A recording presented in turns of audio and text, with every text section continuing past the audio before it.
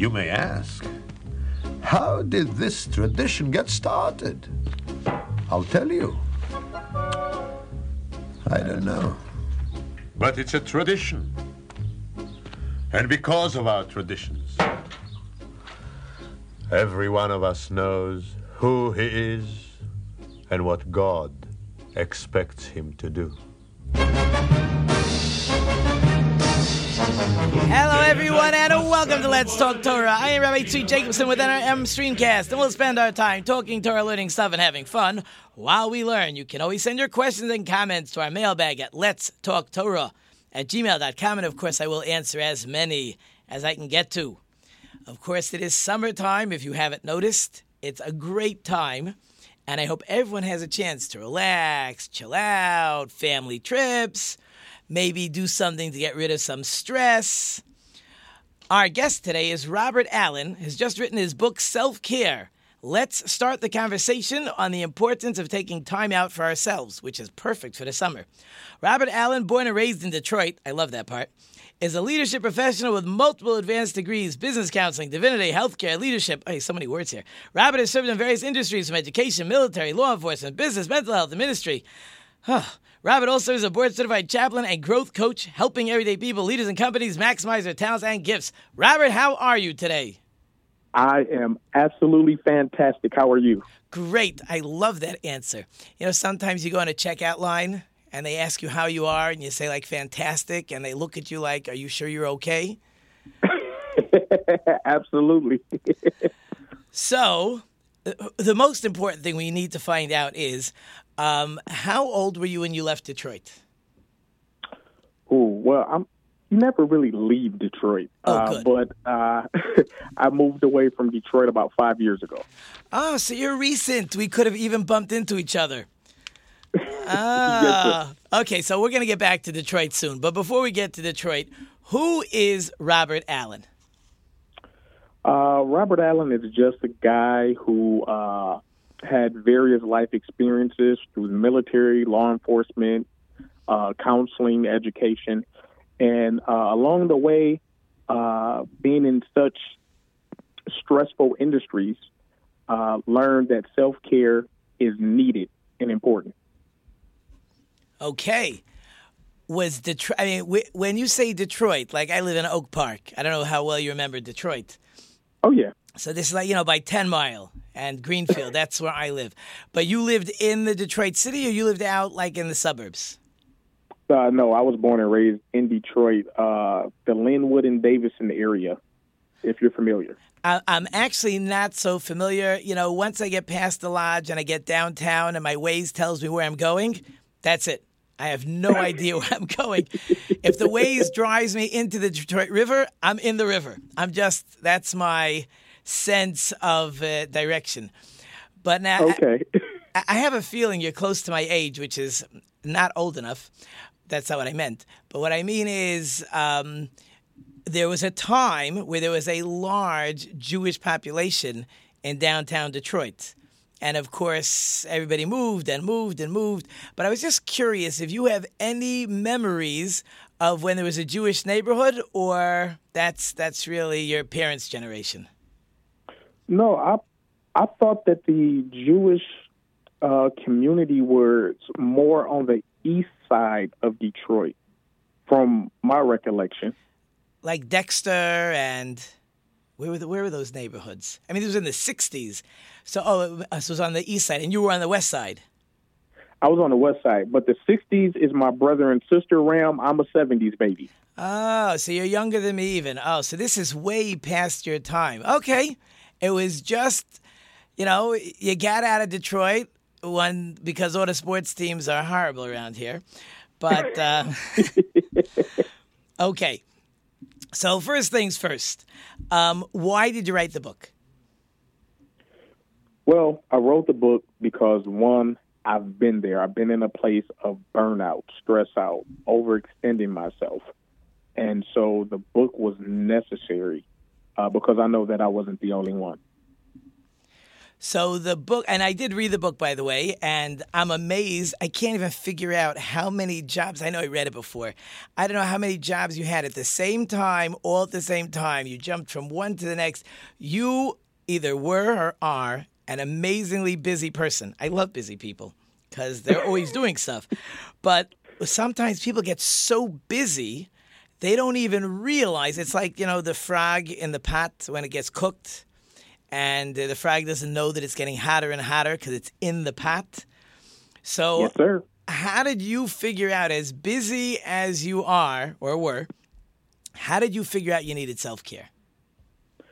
Well, you know what? When you get to a point where you begin to lose sleep, you begin to become more forgetful, frustrated, agitated, easily irritated, and, reach that point of exhaustion, those are some telltale signs.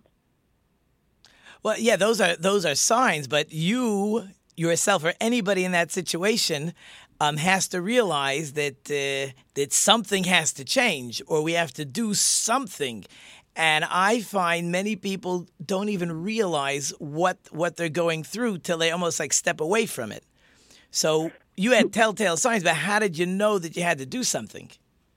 Well, it was through training. I am also a board-certified chaplain and a mental health professional as well. And as a board-certified chaplain, that was one of the first times that I ever heard the term self-care.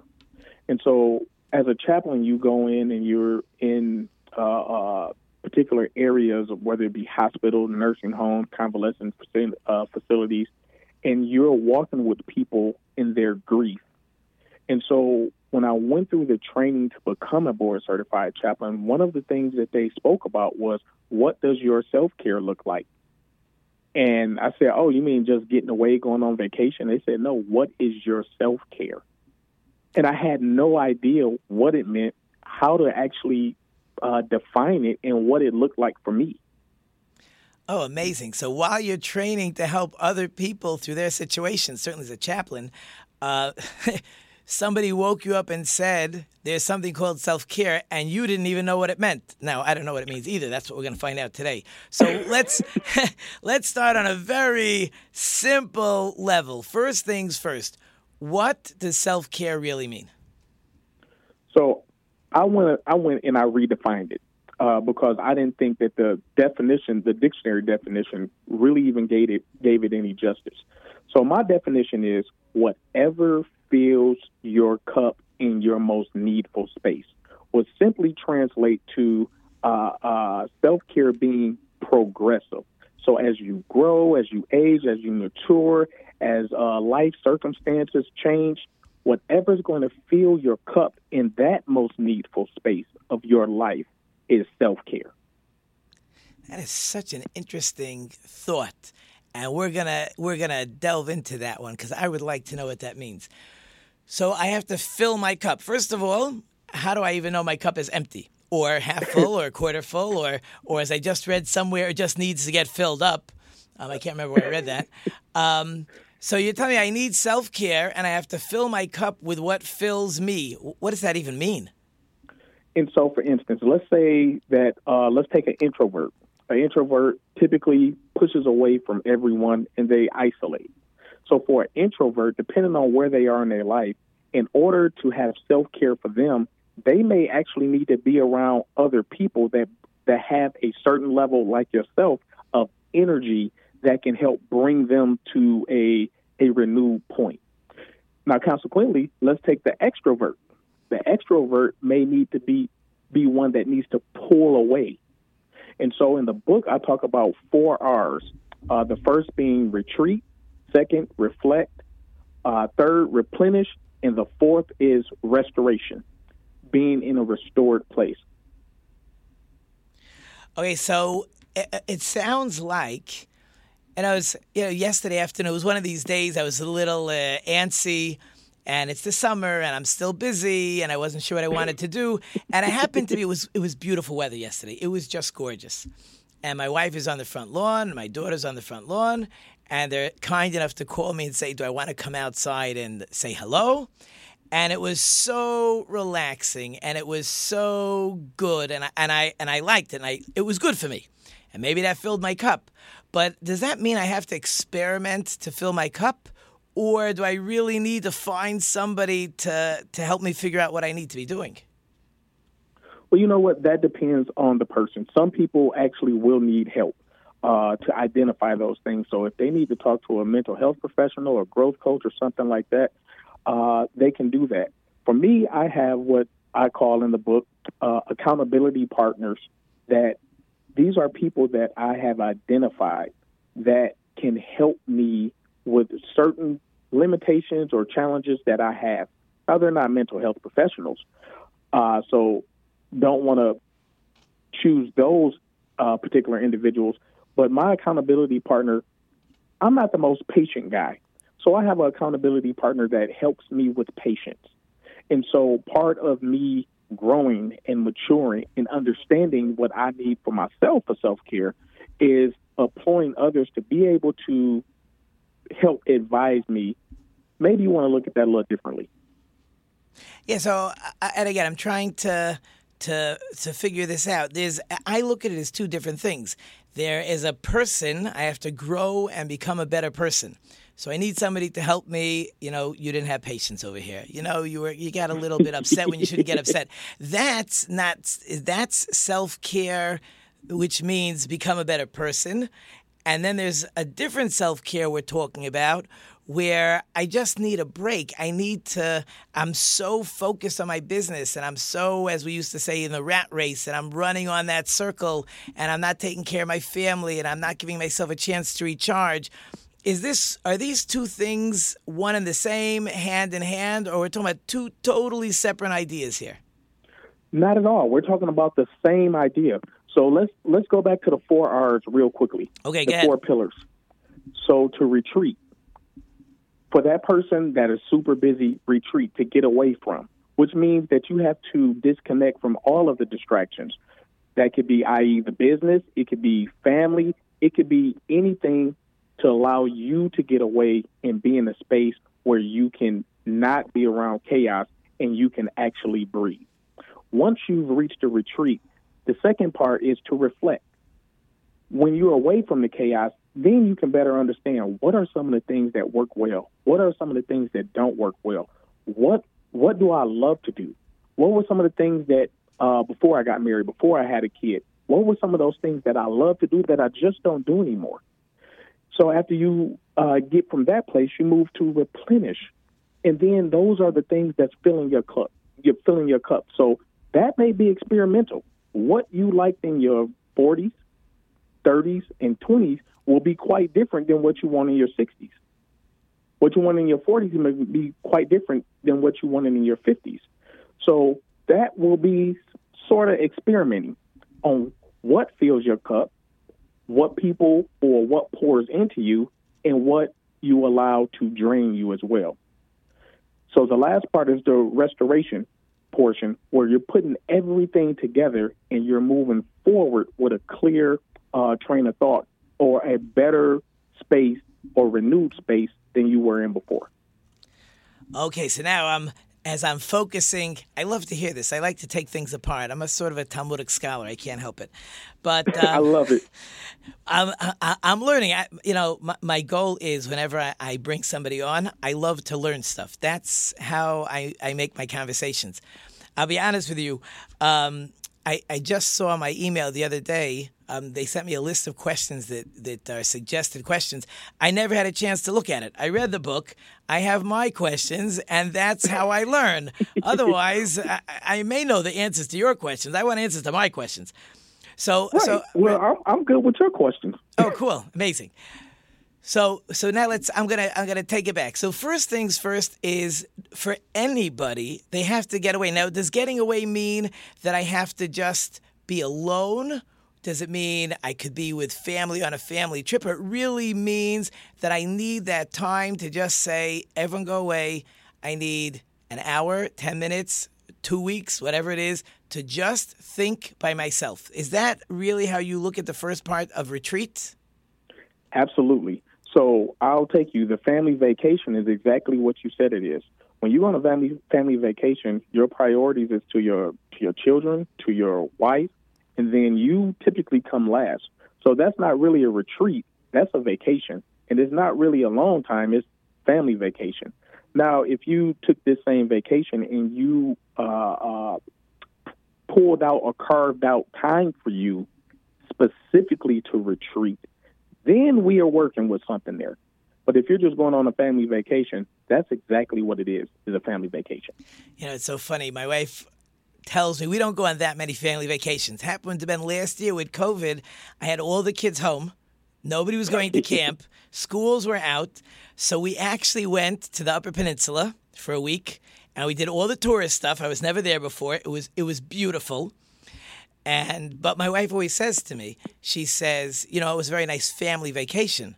But talking about herself, I didn't have a vacation. This was family. No. Yeah. We even joke Absolutely. about it. She said her favorite part, I don't know if you were were you ever in the Upper Peninsula? No, I'm going in 2 weeks. Oh, it's great. So we went to Pictured Rock. That's one of the places we went to. You got to get on one of those motorboats. You can take a kayak, and they take you by all those different stone structures. Beautiful. So my wife says to me recently, she says, "Oh, I love that motorboat ride." I said, "You slept the whole time." She said, "That's why I liked it." Loved it. that was her retreat. Okay, so that's retreat. Now, really, part of retreat is really like 1A, where I need to say, not only am I now alone, but now I got to think. You know, there's a lot of people, if you put them in a room by themselves, they have no idea how to think about anything. They don't know what to do. How do you tell a person, think what you need? What do you think what I need? I don't know how to think. So what do you tell that person? Well, I tell them to get the book. It'll explain it all for them. But though, to reflect. And see, here's the thing. I think reflect is the second biggest pillar out of the 4 R's, in my opinion. And so I'll give you a quick story. So when I was in school to receive my master's in divinity, we had a homework assignment. It was a professor who taught a class, personal spiritual disciplines. And so the homework assignment was to go off and be alone. Now, you can't tell me, I'm one of those persons, you can't tell me to go off and be alone. At first, I thought about blowing off the assignment because I was so busy doing all the things that you mentioned earlier. And I said, no, that's dishonest. I can't do that. So I went to a park. The first 10 minutes, I was balancing my checkbook. I was thinking what I need to go get from the grocery store. And then I just began to be still. I can't tell you how transformative that was or transformational it was for me. I began to drift off and look at the birds and look at the sky and notice sounds that I've never noticed before. It had dawned on me, I have never been in a place where I allowed myself to be quiet and to be still to even think about anything that wasn't work-related.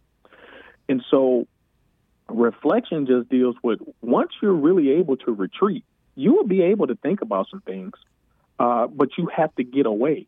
And that's the biggest part. How many people truly get away? Yeah, not too many. And I think you're also saying, and it's a patience thing, that when you're sitting there quietly and you don't have your phone with you, of course, because if you took it with you, you're going to turn it back on. So you don't have your phone. You got to sit quiet and just sit there for a while. And you might be bored, but you got to give your brain a chance to actually just to cool off and just to let everything just flow overflow. And then once we get there and I can figure out what I need, so then I get to step 3, that's my replenish? Yes, that's your replenish. So when you think about it, I remember I tried to, in part of a training, part of it was about meditation. I could not meditate. And the reason why I could not meditate was I couldn't shut my brain off because I had been hardwired from a young age to be busy, to always do. It was the same that was culturally from my what I grew up in. Too much idle time is the devil's workshop. So that means you stay busy and you don't have any idle time. Well, when I've been taught that, then it's hard for me to be able to shut things down and to pull back. And so the replenish stage, after you're able to get to a point you can meditate, you can reflect, you can do these things, then you can say, what really pours into me? What people pour into me?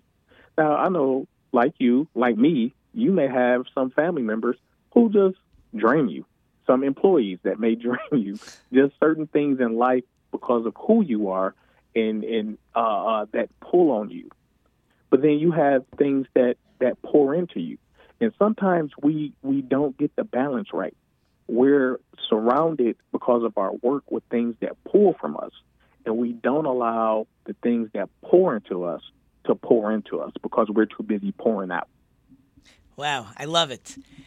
And my time is flying, and I have two questions I want to leave you with. First of all, I want to know, and this was really just such a fun conversation. Really, really, I learned a lot. I loved it. And I, of course, suggest for everyone to go pick up the book, Self-Care, Let's Start the Conversation. So first of all, I want to know what you'd like to leave us with. And, of course, please tell us how we can get your book. All righty. So, first off, thank you for having me on. This has been one of the best interviews I've ever been on. I love your energy.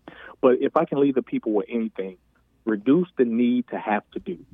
And also evaluate what deserves your energy.